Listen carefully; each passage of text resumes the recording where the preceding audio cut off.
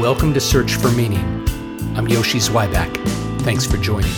Why, when, where, what should I be, is all I'm asking, searching for. My guest today is Rabbi Sari Laufer, my colleague and friend. I talked to her about her journey to the rabbinate, her childhood in New York City. Is it true that New York Jews like to use their hands to talk, and if so, why? We also talk about the recent Supreme Court decision that is so at odds with our Jewish teachings around reproductive freedoms. Stay tuned and be inspired. Let me ask you that. So you are a New York City... I am a New Yorker. New York City person. And people say that New Yorkers talk with their hands. To what extent do you believe that to be true? I have never noticed that I talk with my hands. I have been told that that is something that I do. Right, but do you think it is... Yes, I have even heard people mention to you with love and admiration and great respect that they've noticed that about you. But do you think it's true, having been on both coasts and studying in the Midwest? I believe you might have gone to Northwestern. I did, go Cats. So you spent some time in Chicago. You got to be with the Midwesterners. You've been on the, I'm not going to do that Best Coast and West Coast and all that, because I'm squarely from the center of the country. Yeah, it's like, it's all good. But you think people talk more with their hands in New York? I do, and here's my newest theory on it. Yeah. It's very loud in New York City, and part of me wonders if it is a way of a nonverbal communication to get your point across when cars or cabs or fire trucks or ambulances are, whizzing by. That makes sense. One of my favorite things in the 5 years that I lived in Israel was watching the way people would use their hands there. It's very different. They use their hands in a very expressive fashion, but it's different than the way you see it in New York. First of all, Israelis will stand very close to one another when they speak, and you, listener, you can't see what I'm doing, but I'm holding all 5 fingers together, and they'll do a lot of that. And sometimes turning the hand over. It's a different kind of hand usage. And then in the Midwest, we just keep our hands squarely at the sides of our bodies. We don't move too much. Move. No, I just finished the book True Biz, which is all about the deaf community, and really interesting about, nonverbal communication and different sign languages and the way that hand, body is all used. When Jacqueline and I lived in New York together, when I was at HUC and she was studying at Teachers College, we went to services almost every Friday night at B'nai Jeshurun, and they always had someone signing the service. And my favorite place to sit was like literally not right in front of her, because there were people who had to sit there, but in such a way that I could watch her sign. And I just found it was like ballet. It was just so beautiful. And she knew, I got a chance to spend time talking to her a little bit, and she really knew Hebrew. And so she wasn't just signing from the prayer book, she was really signing from the Hebrew. It was pretty amazing. When I was at Rodef Sholem, we committed for a lot of different reasons to having a sign interpreter once a month. And I don't remember all the specifics, but I believe there are people particularly trained in liturgical sign, right? That it's not a separate language, but right, it's not just reading it from the prayer book and translating it. We had a fascinating, we all learned how to sign Shema and had this really interesting conversation with the signer, and it's actually something that's signed differently in some places, but because the very command around listening or hearing is really complicated for the deaf community. And so how do you sign something? Wow. Yeah. It's like pay attention. That's what, that is the sign that. And it's interesting in Hebrew, re'eh, which can mean see, but it means pay attention. Look here. I got to tell you something. Shema. Pay attention. Listen up. Which is how I do that. So that was an interesting place to go to. So Rabbi Sari, tell us a little bit about your Jewish journey. You're an only child. And grew up in Manhattan. What was little Sari Laufer's Jewish beginnings? I when I look back, I really think part of why I love what I do is I see my family reflected in so many families that we work with. I would say I was raised in a very warm and connected Jewish home, but not necessarily an observant Jewish home. I certainly knew I was Jewish. I also grew up on the Upper East Side of Manhattan, so I think I thought most people were Jewish. Everybody is Everyone. Jewish. Except we are next door neighbors with whom I was very, very close. They had a daughter 2 years older than me, and we it was apartments next door, so we didn't have to go outside, so we could just go to one another's apartment. And I spent a lot of time, and her father was Chilean, and their family was quite observant Catholic family. And my mom likes to tell the story that at some point when I was about 5 years old, I came home and was like, Mommy, why don't we love Jesus? And my mom was like, and to religious school we go. Right? Like, suddenly that sense of like, oh, we do all the holidays. Karen wasn't feeling it, and then all of a sudden she was really feeling it. Yeah. And so I grew And up. had your mom grown up? She's also a New Yorker. My whole family is New York. My parents both grew up on Long Island, and they would say, when my mom says she grew up conservadox. I used to tease her. I'm like, oh, so you guys parked a couple blocks away to walk. And my dad grew up really, truly in a classical Reform synagogue. Out on Long Island. Out on Long Island. And by the way, listener, we say on Long Island. Correct. Just so everybody knows. Or on the island. Or Or on the the Guyland, depending. The Guyland, yes. But you're on it. You are on it. Right. So they grew up on Long Island, and I think when they... But by the way, you were recently in Hawaii. Not to, give away your whereabouts, but I'm sure you tweeted about it at some point or something. People knew. But no one would say I was on Maui. I think people do say I was on Maui. On Maui? Huh. I think you'd say I was in Maui. Where did you go? We were in Maui for a week. But I have heard people ask. But you would never say I was in Long Island for a week. Correct, you would not. You would not say But you that. could say I was in Syosset for a week. In Syosset. I once spent a month in Syosset for a week. I'm sure you did. Hey, thank you so much. All right. That was just an aside. About Why Long am I Island. doing this? The important thing is the story about Karen Marty making it from Long Island, where so she was conservadox, And he was reform, But like classical reform, not UPB. Oh, yeah, English, UPB, no tally no tote. tally tote, no. very much so. So would you say that more of your Yiddishkeit comes from your mom's side, or was it something that came on your own journey?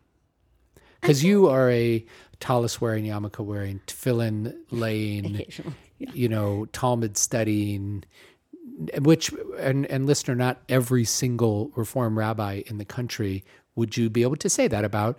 You are one who really embraces those aspects of tradition that wouldn't have been part of Marty, your dad of blessed memories.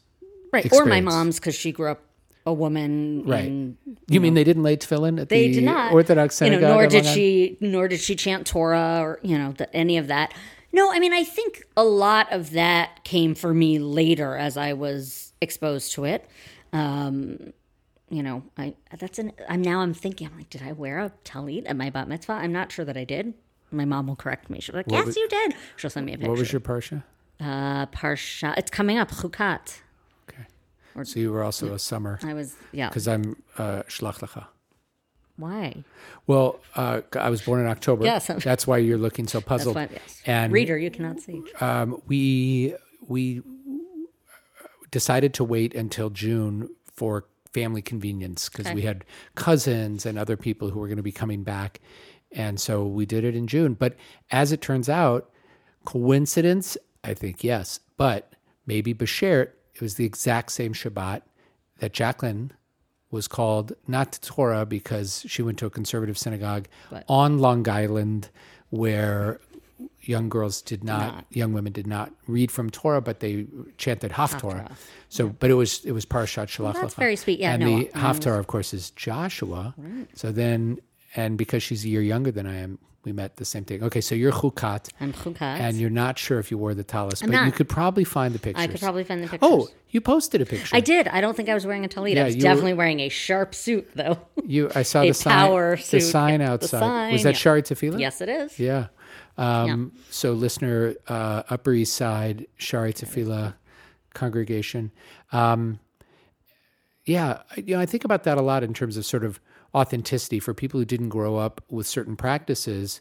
Like, how does that practice become rooted in you? Because so many things, sometimes I used to wish when I was like in rabbinical school, I wished partly just because it would have been nice to have that knowledge. I thought, wouldn't it have been nice to have grown up at a Jewish day school so that, when I went to HUC for the first day, no one would have to show me how to read Rashi because I already knew how to read Rashi.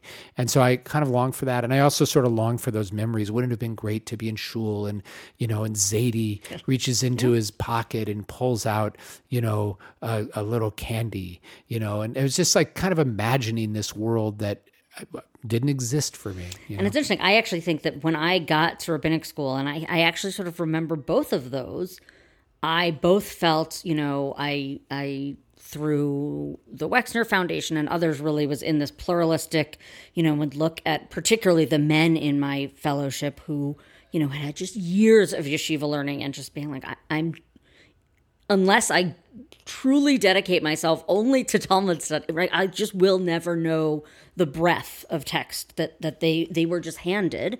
And also, I didn't grow up going to Jewish camp and in the Jewish camping movement. And so I also was like, whoa, I don't have that either. So I remember sort of being in rabbinic school and, I didn't have either of those backgrounds. Right. Well, we just had a song session for did. Camp Wise, and Rocking you it. know all those songs now. I do. I you learned were rocking them. out, yeah. No, I am for anyone teenagers listening. I'm a youth group dropout. You didn't get kicked out. I did Let's not be get clear. kicked out. No, did not Dropped get kicked out. I Okay. dropped out because someone I did not like very much won the youth group election, and I was like, I'm out. Which Later. is not a good. I actually have. But you grew from that. I did. And you I did. learned. We learned resilience. So at what point in this journey, so Karen hears you come ask the question about baby Jesus and why is don't that I not love part of our life? And she says, get thee to a Hebrew school. Yep. And she takes you to Shaarei Tefillah because you're on the Upper East Side. It's right there. Why not a conservative place? Was that a They had found a compromise. That was sort compromise of an with Marty? agreement. Okay. Yeah. Yeah. And then you didn't do the camp thing, but you did youth group thing for a little bit. For a little bit. Were you already, when you were at Northwestern, were you already thinking about rabbinical school? I really wasn't. So I went to, my grandmother took me to Israel after I became bat mitzvah. So I became bat mitzvah in June. She took me that Is your June. mom's My mom's mom, Grandma Raz, of blessed memory. She took me to Israel, and I really did. I fell in love with Israel. You know how it goes. I loved everything about it. I loved hearing the Hebrew. I loved that signs were in Hebrew. The hands, the way they use the hands. Exactly. I was like, I'm home. These are my people. I loved asking for glida, that all of a sudden. And so Did that you know really, some Hebrew already? I knew what I'd learned in religious Right. school and certainly in. Galida will get you very far, but, right? Certainly in religious school in those days, you did not really learn spoken Hebrew. Right. So, I could be like, Ani rotza glida, which means I want ice cream, was about the extent of my. Hey, But it got me what I needed, that'll get you, yeah. So you had that trip. And then I went back And again this was at in 16. your 14, Yes, 13, 14 I was years 12. old. And then Right. I went back on a teen tour back to Israel for 6 weeks. Right. Like a nifty thing? I mean, or it wasn't nifty, but, Right. it was sort of, like East Coasters, I'm sure. Habonim we Dror, go. one It of was those? no, it was. We were not that Oh. Zionist. All So, right. I picked. If I'm honest, I picked the one I picked. You got 8,000. So when you grow up on the East Coast, there's sort of a certain. You go to camp. You go to sleepaway camp for 7 weeks. 7 It was weeks. 8 actually when I was growing up. They've scaled it back, Right. but it was 8 weeks. All And the then- camps have Native American names. Yep, mine and did not, so they're I'm all thankful for that. Filled with Jews, Jews, yeah. but they're not really Jewish. Right, we call them other than- Jewish. But you would do like Friday night. You'd have challah. Yep. Yeah. Roast chicken, challah, and we'd sing Right. Adon Olam. Hey, Why not? there are worse Yep. ways to celebrate Yep. the Shabbos. What was your camp? Camp Wayne. Of course, Camp Wayne. Why The would it not be well-known called tribe. that? Camp Vane, So, okay, so on the East Coast, kids go to Camp. 8 weeks of camp. And then when you're in, 10th grade, 11th grade, you sort of take a break from camp and many go. I don't know if this is still true, but They used to do teen trips. They'd I was gonna say, you go on teen tours. Either right. you can go West. out west, which I did one summer, and you would go to Israel. And so I went to Israel, Yeah, and so I picked, you're at Yellowstone going to see Old Faithful, and you hear this group of 20 young women from Long Island Island. who are Oh just my God. having a chat. Yeah. Yeah. So you either did the tour west or you went back to Israel. So you did like one of those 6-week trips, which for 2 summers, I was a tour guide for Nifty. And I have to say, some of the most wonderful, wonderful experiences of my life was doing that. And also amongst the most physically challenging and also stressful, because I was the responsible adult, and I was 25 or 6 with 40 16-year-olds just trying to make sure that everyone came home safe, not pregnant, not too pierced, maybe one extra piercing, not but not tattooed too many. Right. or pierced or all those things. And listener, let me just tell you, like, you try it, because it is not easy. Every summer there's going to be a kid who gets into the kiddish wine at the kibbutz that you're staying at and overdoes it. A kid steals something from, one of the souvenir stores. There's stuff happens. One kid got into the kiddish wine, and then his roommates shaved his head while he was drunk. And we discovered this in the morning, so we had to call that kid's parents to tell him that he had no hair. And then the other kid's and he had parents also, drunk. been drinking. And then we had to call the other kid's parents to say that they had shaved a kid's head while he was unconscious. So I am not going to say the names of any of these folks, but They're all rabbis now. right. I did run listeners. into one of them actually at a wedding that I did about 5 years ago, and he's like a fully grown, Yeah, like a responsible, human, grown up, and he gave me this look, and I gave him a look like, yeah, we don't need to go into that. So the Israel experience had a lot to do with your deciding to become a rabbi. Why didn't you instead decide to make Aliyah and live on a kibbutz, for example? I thought about it, Right. and I think my parents were ready for it, but I actually went to college really, really thinking that I was going to work for the State Department. I was going to solve the Middle East peace crisis. Like, that's sort of where I thought I was going. Are you, just off the record, and I will edit this out, are you CIA or Mossad? Mossad. Okay. I'm editing that out. All right, keep going. Sorry. I love languages, and so I really was like, "Yep, I'm going to become this fluent Hebrew speaker. I can, I can pull it off, right? I can look Mediterranean." So I'm now watching Tehran, and I'm like, "That could have been me. That could have been you. It could have It's been not me. too late. I think it is too late. If you wait 30 years, you could be the Glenn Close character. Exactly. By the way, I don't want to do any spoilers, but we got to talk about we can. the end of season 2. Yeah. Some powerful stuff going on. All right. So you were going to work for the State Department. Yeah, you that's were what I gonna, and did you want to learn Arabic Yep. too? Wanted You to were learn gonna do the Hebrew. whole Wanted thing. to learn Arabic. Right. That was sort of my plan, and I got to college, and And by the way, this is why I love doing these podcasts, because I've known you now for many years. We work closely together. I talk to you multiple times a day, text you things like, have you written my Devar Torah for tonight yet? And you're only half kidding. And I didn't know any of this. yeah, really Unbelievable. I still now. Actually, I really want to learn Farsi. That's my new obsession. Yeah. There's not a Duolingo for it, in case you were wondering. Really? I have looked. There's not Duolingo, Babbel. None of them have Farsi. I've tried a couple of words in Google Translate, but it gives it to you in the Farsi characters. Right, so And that so then doesn't I'm like, help. I can't read Yeah. this. I need it in transliteration. But did you never learned Arabic? I never learned Arabic. So what happened? I got to Northwestern. Go Cats! I'm contractually Every obligated time to you say say that that, every time. you're going to say Go Cats. Because Northwestern is best known for its outstanding athletics department. I mean, Big Ten. Yeah, no, they're great. But when I got there, it really was my first experience of really understanding Judaism as a minority and being Jewish as a minority. So Because interesting. Even though I'm sure the same was true for you in Omaha, No, surrounding- I always had understood Right, it no, that I way. know. Right, right. But Yeah, even but you never though- had. That makes sense. Right. Even though, look, not all of my friends growing up were Jewish. The school, I went to public school. I didn't go to day school. I went to public school. So, But there were no shortage of Jews. there were no shortage of Jews, and the it's the is it Lenny Bruce, right? Is he the one who's like, if you're from New York, you're Jewish. If you're from Minnesota, you're not. Like sorry, Minnesotans. I love a lot of Minnesotan Jews. They're some of my favorite I have people. so many listeners from Minnesota. I'm going to be getting lots of mail about that. But that was that's the overriding culture in New York City, right? That things are closed for Yom Kippur, things are closed on Rosh Hashanah. That people know when it's Passover. That all of those things are so baked in. And then I got to Northwestern, which, by the way, has a very sizable Jewish population, but tonally it's not. Tonally, it is not Jewish. Yeah. And so, well, in that sense, West LA and the Valley are much closer to New York, right? Absolutely, because public radio and all the stores, like everyone knows it's Rosh Hashanah, right? And so I think that led me sort of socially and spiritually. I don't know if I would have said that at 18, but looking back, to really seek out Jewish community in a way that I never had. That Hillel for the High Holy Days was both, like, where else was I going to be? Because that's how I had grown up, right? You go to synagogue, but that was also, I mean, we use this language differently now, but it was a safe place, right? It was like, okay, here are people who speak my language on multiple levels.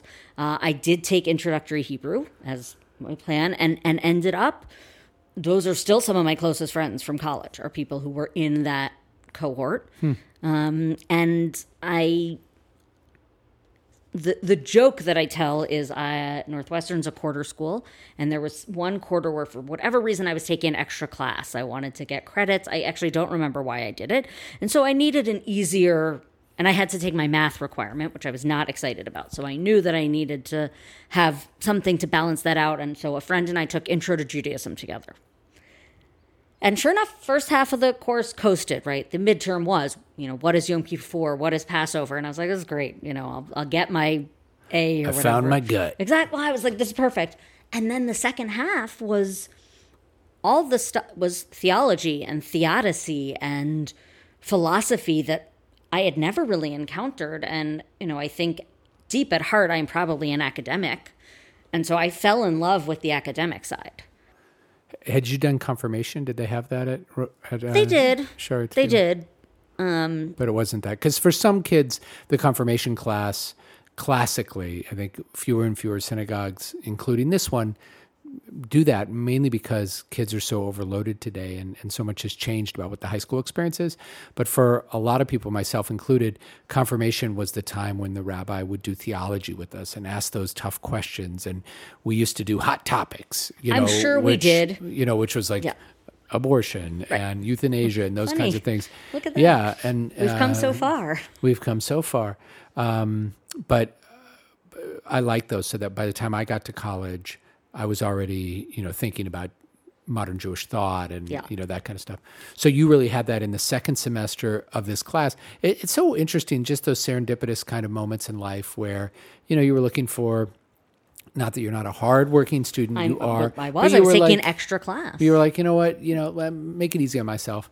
And then lo and behold, you have this experience that ends up being, and as soon as you encountered Jewish thought, Jewish philosophy, did you know, like, ooh, something exciting's happening here? I like this stuff. Yes, and I don't think I knew how to name it at the time. So I majored in American Studies, which at Northwestern is a very, very small interdisciplinary major, and really focused on American religion. So, I'm interested in sociology. I'm interested in the culture, actually probably more than the philosophy or the thought piece of it. I realized then that I was really interested in sort of the lived experience of religion in America. And, this I've said to people over the years. I'm going to give a shout out to my friend Marla Swartz, now Marla Morgan, who had been on the NIFTY board, was one of my closest friends in college, and she was the first person who said to me, like, have you ever thought about rabbinic school? All right, we got to make sure she hears this. I'll send it to her. Okay, good. Marla, thanks for listening, and please share this with all your friends. So, and she said that just because she had an intuition that this was meaningful to you? Or she'd grown up in NIFTY, right? So she had grown up really enmeshed in Jewish life and Jewish living. And, I think she saw that I was interested in it. I wrote my undergraduate thesis on sort of women's life rituals Simchat Bat or Brit Bat, which is, now we would call a baby naming, but was still pretty new. Not new, ancient, but also very new. And I think she saw all of that, and her, I had rabbis, but I didn't have real rabbinic role models for me at that point in my life. And I think she did. And so she looked and was like, well, this is something you could do. Wow. Because it was clear at that point I was probably not going to the State Department You spoke a little bit about this at our special service at the beginning of June when we celebrated and honored, was it just the beginning of this month? 50 years of women in the rabbinate since the ordination of Sally Priesand. Who are some of those, but not everybody listening to this necessarily heard that, who are some of those female role models that in some ways enabled you to imagine yourself as a rabbi? Because like you said with your mom, that wasn't something she had a analog for. It's such a good question. I will give, first of all, I'll give credit to Marla, who, even though she wasn't a rabbi, I think opened that door for me. Again, looking back, I'll send this to her too. Rabbi Melinda Penkin had been our, rabbinic intern. And again, this was at Sherry Tefillah, I wasn't actively involved, but it wasn't a foreign idea that there could be a woman up there. What year are we talking about? Because I worked with Melinda when I was song-led. I was doing song leading for Crafty, and I did a couple of conventions at Camp Eisner where Melinda was when I was in college. So you were probably in you were probably in junior high at the time. We're talking 1990.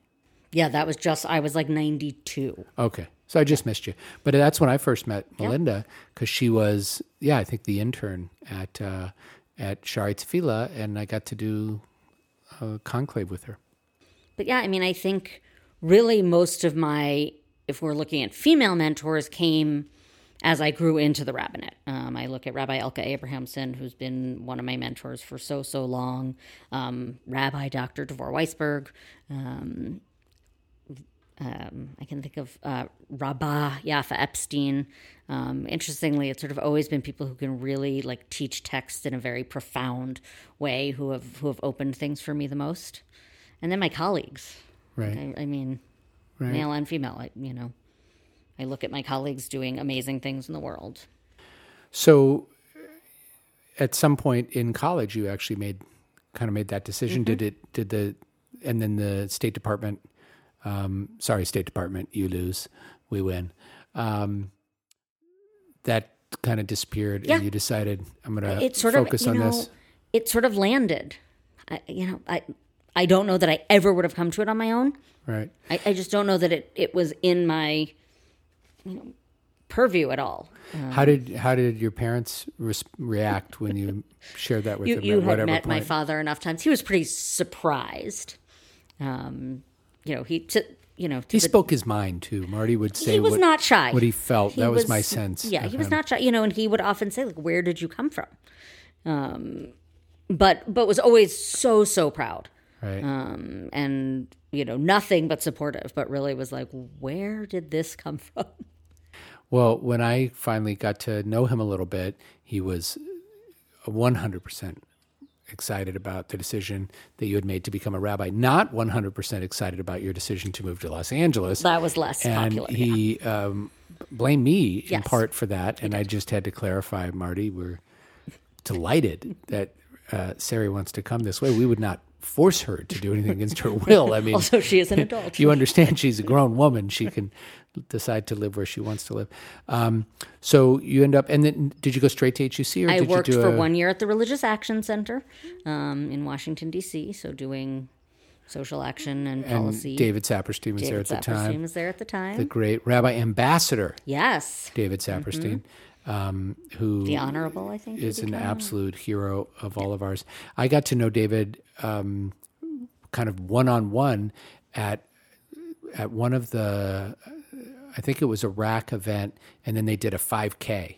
And David loved to run this 5K, yes, and anybody who wanted to would come and do that with him. And I ended up running with him for part of the time and got to know him a little bit. And then every encounter since then. He's just an extraordinary guy. So you did that for a year. So that's a little bit of your State Department. Then you kind of got the State Department of the Reform Movement. Yeah, sure. And then you go to HUC, and you ended up, as it turned out, you were there in one of the bloodiest, most painful, violent years in Israel's history, really, certainly for civilians. Yeah.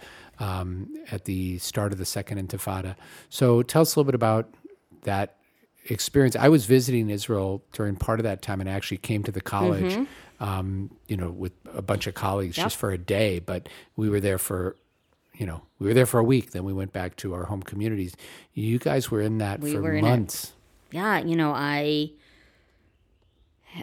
I left, if I remember correctly, my plane took off there was a bombing at the Dolphinarium in Tel Aviv, a nightclub, and my plane took off the next day. And I remember, I think it was just at the onset of cell phones, so probably You're playing for Israel. I played for Israel, going to Israel. And the Dolphinarium is still, you just say that word, and every Israeli remembers exactly where they were when it happened. As it turned out, that evening at this disco, there were many, many teenagers whose families had immigrated from the former Soviet Union.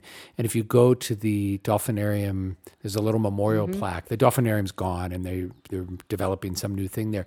But you see the plaque, and you see the names, and they're all these strong kind of Russian sound, Olgas and Marias and Igors. And then the most horrific part is their age. It's 15, 17, 16. It was just a horrendous loss. So that was right before you took off from New York to come. Israel. And I'm sure your mom and dad are thinking, like, maybe this is not a good idea. Yes, and the day I was leaving, and that's why I was trying to remember, did I have a cell phone? Like, was it in the cab on the way to JFK, or right before I left, that the woman who was supposed to be my roommate called and said, I'm not coming. Wow. And it was, and so off we went, and it was basically I would say my class is actually an incredibly close-knit, very bonded group. I think because I don't feel like we got to experience a lot outside of our bubble, right. Because of the fear and the anxiety, and also I think a lot of Israelis sort of turned inwards. Right. But pretty much every Saturday night, something happened. Was something, yeah. And you would, it was, we still, joke at we use dark humor, gallows humor. We would sort of joke. We'd be like, all right, let's just wait till the siren so we know where we can meet up this Saturday night, or your friends and mine, Rabbi Adam Allenberg, and our other friend Todd Markley. They always had they had a standing falafel date on Tuesdays or something, and they'd sort of decide well, there was an attack there a couple of weeks ago, so it's probably right. You played these strange. Right. And then you might have been in Israel when this happened. So my apartment was directly above the bar Moment. Yeah, I was there. Right. So and I actually was out of the country. I was on a little Tiyul to Istanbul, but came home, came back to Jerusalem, and literally CNN was broadcasting from the balcony above mine. And this is, for our listeners, this is right across the street from the Prime Minister's residence, which was crazy. So imagine, a terrorist attack like that happening literally, a stone's throw from the White House. Just absolutely horrific. I remember when I visited the HUC after that bombing, one of your classmates said in tears, just said, the city just keeps getting smaller and smaller and smaller because, now you can't go to that neighborhood. You can't go to this neighborhood. And like I said, I was only there for a small part of that. But just in the short time I was there, it was traumatic. Do you find yourself, all these years later, are there ever moments where you're kind of back in that in a cold sweat almost? Less now. When I first moved back to Los Angeles, actually, the police helicopters, of which there are many here in Los Angeles. They love the police helicopters in this town. They do. But that would make me hugely anxious. Yeah. But one of the things that's interesting to talk about the Dolphinarium, so Moment has become 6 different cafes since then, but there's also a plaque. And every time I go to Jerusalem, I go. And I just remember one, there's a guard there because most cafes in Jerusalem still have guards. And he was sort of looking at me, and I was looking at him, and he was trying to tell if I was suspicious, right? Because I'm standing right by this plaque, and I had I explained, I lived over there during there was this, it's very clear when I'm in Israel that I'm a tourist, right? My accent gives it away, my everything. And in that moment, there was this sense of you get it. Right. And I think that's what I carry actually more than I think there probably is trauma. There's probably stuff to work through, but really I think I carry this sense of like, I've been in it. Yeah. So the Central Conference of American Rabbis, of which we are both members, every 7 years the conference is in Israel, and this February is going to be another visit, and so I was there for that, right? And it happened to fall right over that was the Saturday night, the Motzei Shabbat of that bombing. And in part because the city had gotten smaller, and many of our families, loved ones, spouses, significant others had said, please don't go out, please don't leave the hotel, please don't do this. So basically, we had all of these rabbis at this conference, and we kind of weren't leaving the hotel, other than we get on our own tour bus and go to a particular site that had security. We do the visit and we get back on our tour bus, but we weren't getting on public transportation. We weren't taking a cab anywhere. And Saturday night, we just kind of collectively decided, let's hang out. We were at the Inbal Hotel. Right, and you invited all the HUC students. And all the HUC, and we were in the courtyard of the Inbal Hotel. And there was, bottles of wine and bottles of scotch, and people were, just talking and really delighting in each other's presence, just having that comfort. And we heard the explosion because it's really right just about a half a mile up the road, and it was just awful. And I think for so many Zionists and lovers of Israel, there are moments like that. And I think people listening might remember, I remember 73 and I was in Yom Kippur services and the rabbi got up, there are these moments, even if you're not physically present there, but there are moments that you connect to. And I hope that we can give each other all those positive moments too. And it's not just Moment Cafe and Sbarro and Dolphinarium, and those kinds of things. Birthday, Sbarro. But, and I still, those names still, like I remember where I was when that happened. I remember where I was when that happened. I wasn't even living in Israel, but there you were. So that was your year in Israel experience, and all sorts of beautiful and positive moments as well, but all those challenging moments. And then you came here to LA? To LA, yeah. And why didn't you go straight to the New York campus? Because you'd think that you'd want to go and be back home. Speaking of Rabbi David Saperstein, so when I got into HUC, we were all very excited, and then I got this letter, and he helped me. We wrote this long letter because at that point you got to request your campus, right? But you weren't guaranteed placement. And I'd written this very long letter about the New York campus and why it was so important, and my family, and this and that. And I get this letter that's like, you are going to Los Angeles. And I remember like marching into Rabbi Saperstein's office, which you didn't really do, by the way. You marched in. Oh, yeah. And I was like... Oh, I've seen you do that. I was like, what is this? And I will never forget. He sort of looked at it and looked at me and he goes, well, it'll be great. You'll get to study with Rabbi Ellenson. You'll get to study with Rabbi Levy of blessed memory.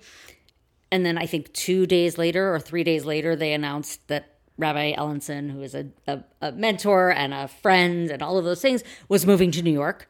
And I remember having... You're still Richard. You still have exactly. Richard. Yeah. And I had a conversation with Rabbi Pankin, also of blessed memory. That is very sad to realize how many. And he sort of said to me, look, I get it. He grew up in New York also. We had lots of overlapping connections. He went to my high school.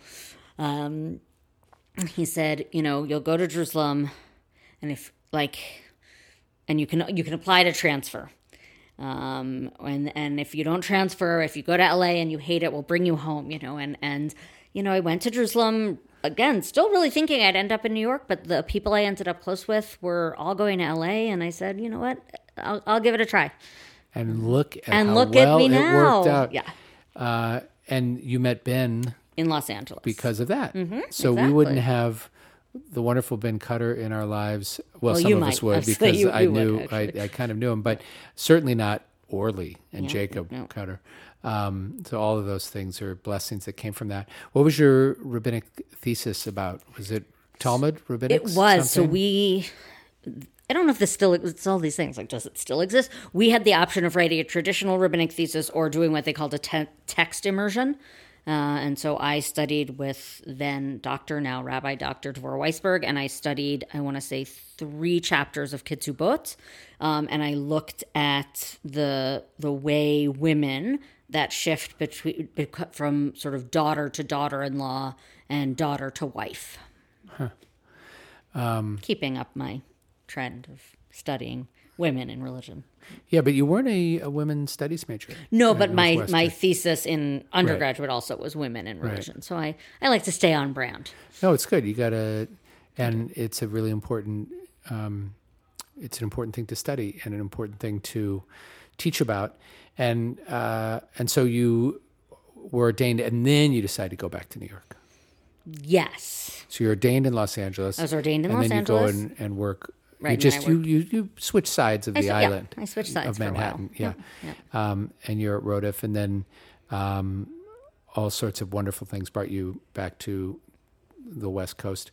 How do you think that West Coast Judaism is different from East Coast Judaism? Because you had that experience both growing up, and then you left. You had a little bit of a taste at the Midwest, but you were at college. It's different, But then you've served a community on the Upper West Side of Manhattan for more than a decade, and now you're 7 years, 5 years. Just starting my 6th. Starting your 6th. Okay. Today, July Today. 1st, is the beginning of your 6th year of your tenure here. V'chein yirbu, may it only increase. But how would you characterize some of those differences? The thing that I think about a lot is actually Rabbi Zeldin, also of blessed memory, right? I on the East Coast, it is almost unfathomable to know, to be able to be in actual physical conversation with the founding rabbi of any community. Right. They're all dead. Like long, and not just like long dead, right? Right. When I left Rodef Sholem, we had just celebrated 175 years, Right. And there's something remarkable and really beautiful and profound about that. And there are some homes in Los Angeles that are 75. I years know. old. My in-laws used to live in one. That's a pretty Right. big deal. But right. so to me, and my husband grew up just down the street from us at Leo Beck, where they were friendly with the founding rabbi. That is so anathema to the East Coast experience, or at least my East Coast experience, that,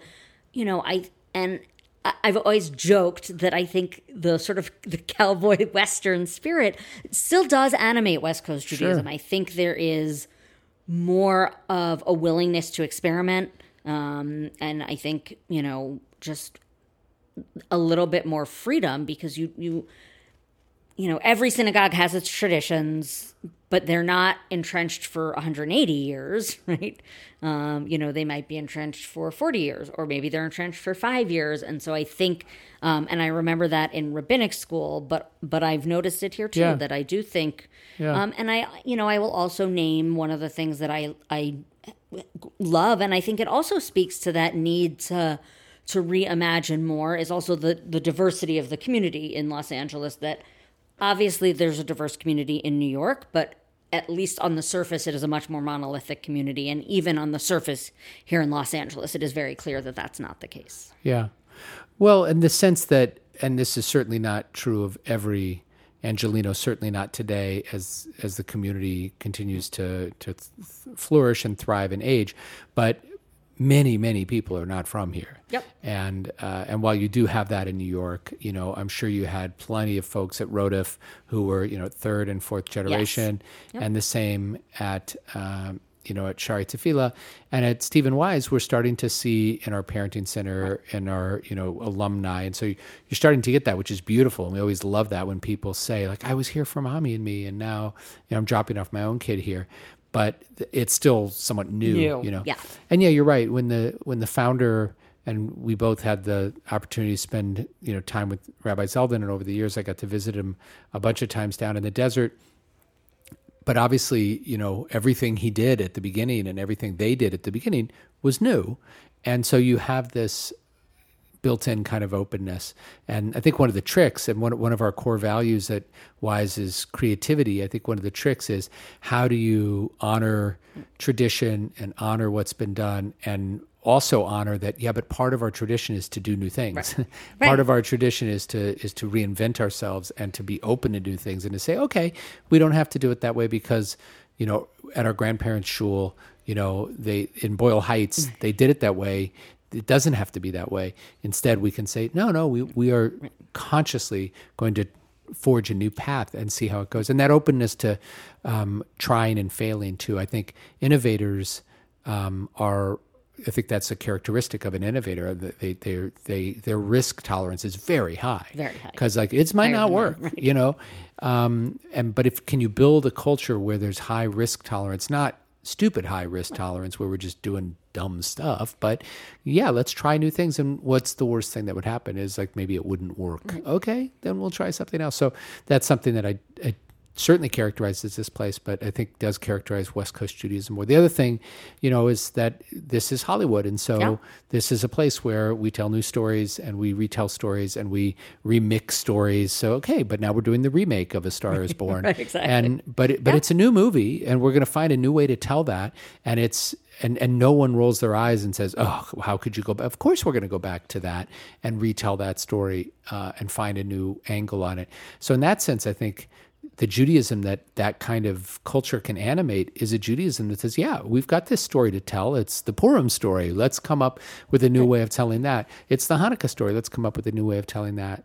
And so I love that. And I guess the other thing that I've noticed here, and I'd like your perspective, because I worked in New York at a variety of different places, but only as an intern. I was never, really rooted in that place. But my sense, and I also wasn't ordained a rabbi yet, but my sense was that the rabbis on the West Coast, particularly in LA, play together really nicely across denominations, and there's a little less of that kind of turfiness. Was that your experience? It was. Yeah. I mean, I remember that actually when I was in rabbinic school. I actually worked for the Board of Rabbis. That was my internship for a year. And it was always just so nice and collegial. Here out in LA, right. And yeah, I mean, I think some of it, and it's funny, right? Because the distances here are so much more. But again, I wonder if some of that is that sort of pioneering spirit of, we're not going to compete over it in the same way. Right. I've just never had that experience. And I know colleagues who have in other places where it's like, I wouldn't set foot in the Reform synagogue, an Orthodox rabbi saying, I wouldn't set foot in that synagogue because, it would sort of be telling everybody that I'm affirming your approach or anything like that. I just hear a lot less of that out here. I do. I mean, I was spoiled, I think, because the Upper West Side, I mean, I don't know what they did on the East Side, but the Upper West Side actually did have a really nice sort of collegial. We did some shared stuff with the Jewish Center, which is a large modern Orthodox community or Orthodox community, and, we did some joint communal stuff, but...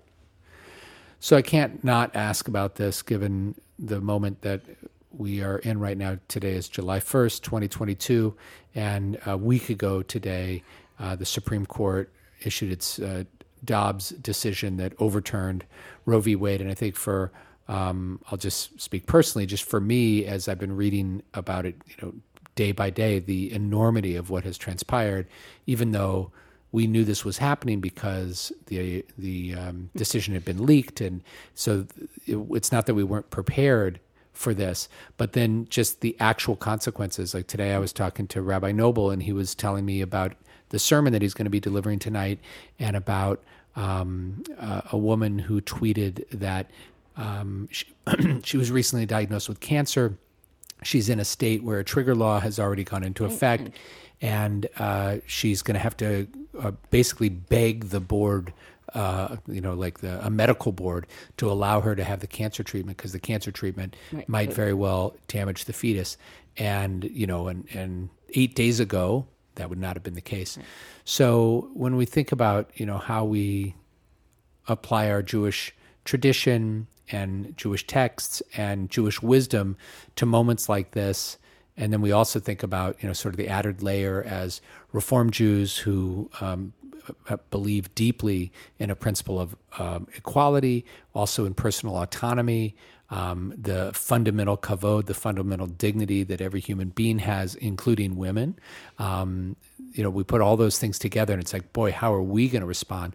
Especially knowing that Jewish tradition is very much not just open to reproductive rights that women should be able to exercise on their own, but in some cases, goes so far as to say this is a requirement to abort a fetus if the woman's life is in danger or if her emotional well-being is threatened. So how are you? You've been writing about this and helping our congregation, but I guess more personally, what are you doing to navigate this time as a rabbi, as a mom, as a daughter, as a woman?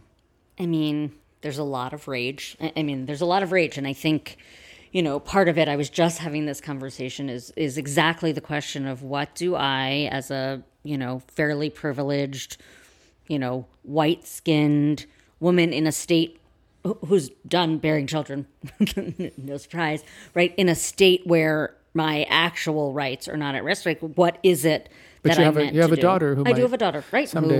Who might go to college somewhere. Yeah, it's I think those are the things that feel really real. I think the thing that I have felt the most in the last week, and look, my whole life, my mom brought me to my first pro-choice rally when I was 11.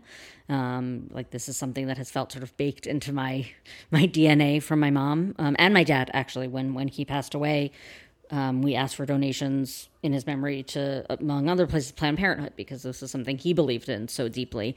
I think particularly as a rabbi and particularly as a woman rabbi, I have been very outspoken for two reasons. The first is that I want families in my community or families who are looking for Jewish voice on this to know they can come to me, right? And they can bring their story and their need. I think, I think I shared with you, I'm, as you know, I'm active on social media.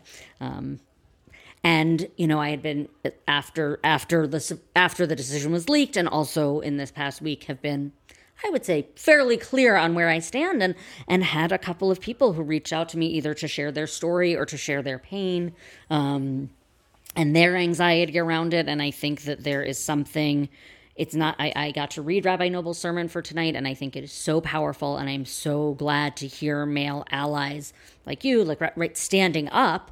But I think there is something in the female rabbinic voice that opens up for some of those conversations. And right now, I think because it's people's lives. Right, this isn't. I had a conversation with. It's also so immediate too. Like today, the Supreme Court's decision about how the executive branch can regulate industry.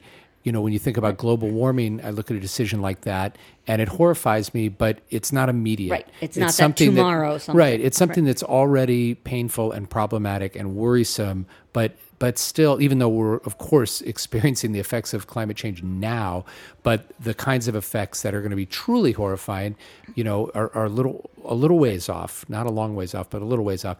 But this decision, the Dobbs decision, you realize that in a second, in an instant, and I think the difference with many people. The Dobbs decision versus the EPA is also like the Dobbs decision, like that's in my house, that's in my body. Right. It's not. I was having this conversation with someone who's like, "Do you want to read this intellectual argument about Griswold, which they're going to come for?" And I was like, "No, I'm not interested in the intellectual argument right now, because."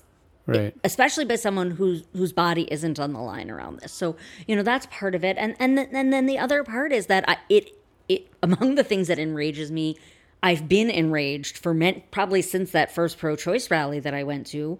I've been enraged that somehow the language around life was ceded to religious voices that are not mine.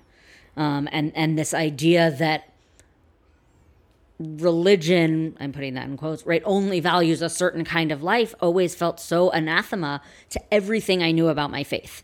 And so I also think, and I think there's so many people out there, I see it, who are so damaged and hurt by faith of all sorts, right? and particularly extremist faith, that for me to be out there as a voice that says, wait a minute, there is a different path and there's different language and there's faith that has different values, and right, it's not the fault of faith, Right. It might be the fault of bad actors and the way they're using their faith, but like don't tar us all, with the same religious brush, and so Right. the idea that I could have a religious voice that could be heard, by even by one person who says, there's It's a so religious important. voice that's saying something different. It's so important, and it's we'll have to make sure that if you're listening and you want to go hear Rabbi Noble's sermon, which she hasn't delivered yet, but we've both read, you can do that. But one of the points he makes, which is so important for all of us to remember, is that we talk about America as a place that has been often animated by these Judeo-Christian values. It's like, well, the Jewish values when it comes to abortion, at the very least, there's an absolute, not just permission, but obligation to abort a fetus if the mother's life is in danger. Even actually, there are halakhic examples, even if it's against her will. Like if she says, no, I'd rather risk my own life to save the baby, the medical professionals can say, no, we're sorry, we can't allow that to happen, because in some ways that would be allowing, in the eyes of the tradition, that the fetus is a rodef, a pursuer who's actually, obviously not consciously, but is actually killing its mother. I mean, like that is part of our faith tradition. And I was just studying with our Talmud class, Exodus 21, which has the proof text for abortion that makes it clear that that the unborn child is not a person yet, has status, but not the status of a person. And that's part of our faith. That's part of our religious tradition. And how come that, even though that's part of the First Amendment, how come that doesn't have any standing? It is infuriating, and as you say, when you add the added layer of like actually having a uterus, actually being able to carry a child, or know what it'd be like to have an ectopic pregnancy that would kill you if you didn't abort that Been there, fetus. done that, yeah, like you would have died. Right. And yeah, and and I think, and you and I were talking about this, and I discussed it with Rabbi. This, I know we're trying to move. I'm constantly trying to move away from it, but I grew up with the language of you're pro-choice or you're pro-life, and I always come back, and I think especially because of Jewish teaching, right, that says like, life doesn't start until you take your first breath. Like that is life. And this idea of like, but whose life? Right. Right. That, and, you are a parent. I am a parent, right? I have sat there. I've waited for right. You've had that moment of like, are they going to find, but even in those moments, right. And, I had lots of struggles to become a parent. And even in those moments, I knew like, this is only a potential, like I am the actualized human in this scenario. Right. And yes, there is this potential that I could be growing another actualized human, and that's amazing, and that is miraculous, and that is sacred, but it's still only potential. Right. And I struggle with all of that language of like, but like. Right. So what's the,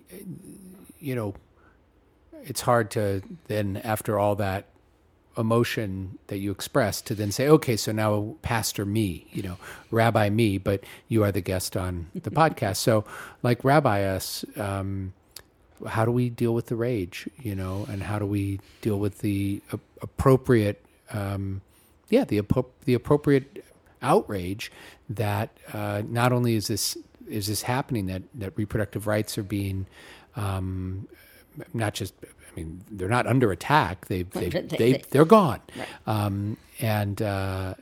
So not only to witness that, but, to see what we thought was sort of vectored, like there's an arrow and we're going to get more and more rights and more dignity. And then you wonder, okay, so this happened. Now what about same-sex marriage? What about same-sex adoption? What about contraception? All those other liberties and rights that we shouldn't take for granted, but that we have taken for granted. What do we do with all that anger? So last week we had this beautiful gathering put together by a number of female rabbis and Allison Lee. And I taught using the frame of our Book of Lamentations, right? That we have this one day in our tradition set aside to like put on our sackcloth and ashes and like sit in this pain. And I said, sometimes I imagine, what if we read Eicha, the Book of Lamentations, not only with weeping, but with like rage. I think there's rage in that book. And I think there's rage in that experience. And I remember a teaching at the Hartman Institute. We were there, maybe it was right before Tisha B'Av. I think it was Rosh Chodesh Av, the beginning of the month of Av. And we were studying some texts about it. And the teaching was basically that the reason Tisha B'Av exists is to give us a container for all of that. Right. And to remind us, like, you actually can't sit in that forever. And so one of the things I've sort of been thinking about, so there's a couple of things, right, and it sounds so trite, but I have really been trying to sort of like lean into those moments of joy and say like, oh, right, I can hold both. And also like the lessons of Tisha B'Av is that you have to emerge from it, right? You actually don't get to sit in the sackcloth and ashes forever. And while it might not be our theology around the rebuilding of Jerusalem, right, this idea that you sort of get up and rebuild. And so, I'm trying to figure out like exactly, and I think all of us can ask that question of what do the people who are at the moment most affected, which is largely Black and brown women in, the South, right? What do they need? And how can I be a part of getting there? And I've talked a lot with a lot of friends, and I think it goes back to the sort of like, why does Dobbs hit differently than the EPA is also like, I can't change, like, I'm not going to change a corporation, right? But I think we do have the power to affect one person here and one person there. And for now, that feels like it has to be enough. And it feels like such a small moment, and also feels like the only thing we can do. Well, thank you. I think you're right, trying to find ways to hold on to joy, and remind ourselves that, we can't effectively live our lives and navigate this world if we are in that constantly, but we shouldn't move on from it too quickly either, because that rage can inspire us to action and to actually, do something to try to change to change that reality. And I think about, those forces that have worked for decades to overturn Roe v. Wade. There was persistence and patience and energy and commitment and dedication. And those of us who feel like this decision needs to be overturned again someday, or a legislative solution needs to be found, because, there are people who can guide us in that regard in terms of what does the law allow? What can we do? We have to do that work and stay focused and not give up, because if we leave the rage too quickly, we might not be able to make those changes. Yeah. So we talk about in our work a nechemta, some comforting words, especially when we deal with so much of what you shared was uplifting and comforting and beautiful. But we just spoke about something that was none of those things. What's something beyond just those moments of joy? What's something that you've found especially hopeful, maybe just in this past year, to zoom out from this last week, but in this past year, as slowly we've been returning to some type of normalcy. I referenced earlier, we got to be at the song session for Camp Wise today, and to see those kids, and also just to see the age groups mixing, which again, like a year ago, that wasn't happening. At camp, we had to keep them segregated, to see, because our campus is, we have so many outdoor spaces, to see our kids playing and having fun, not having to wear masks because they can be outside and do so safely. What are some of the other things you've found hopeful in recent time?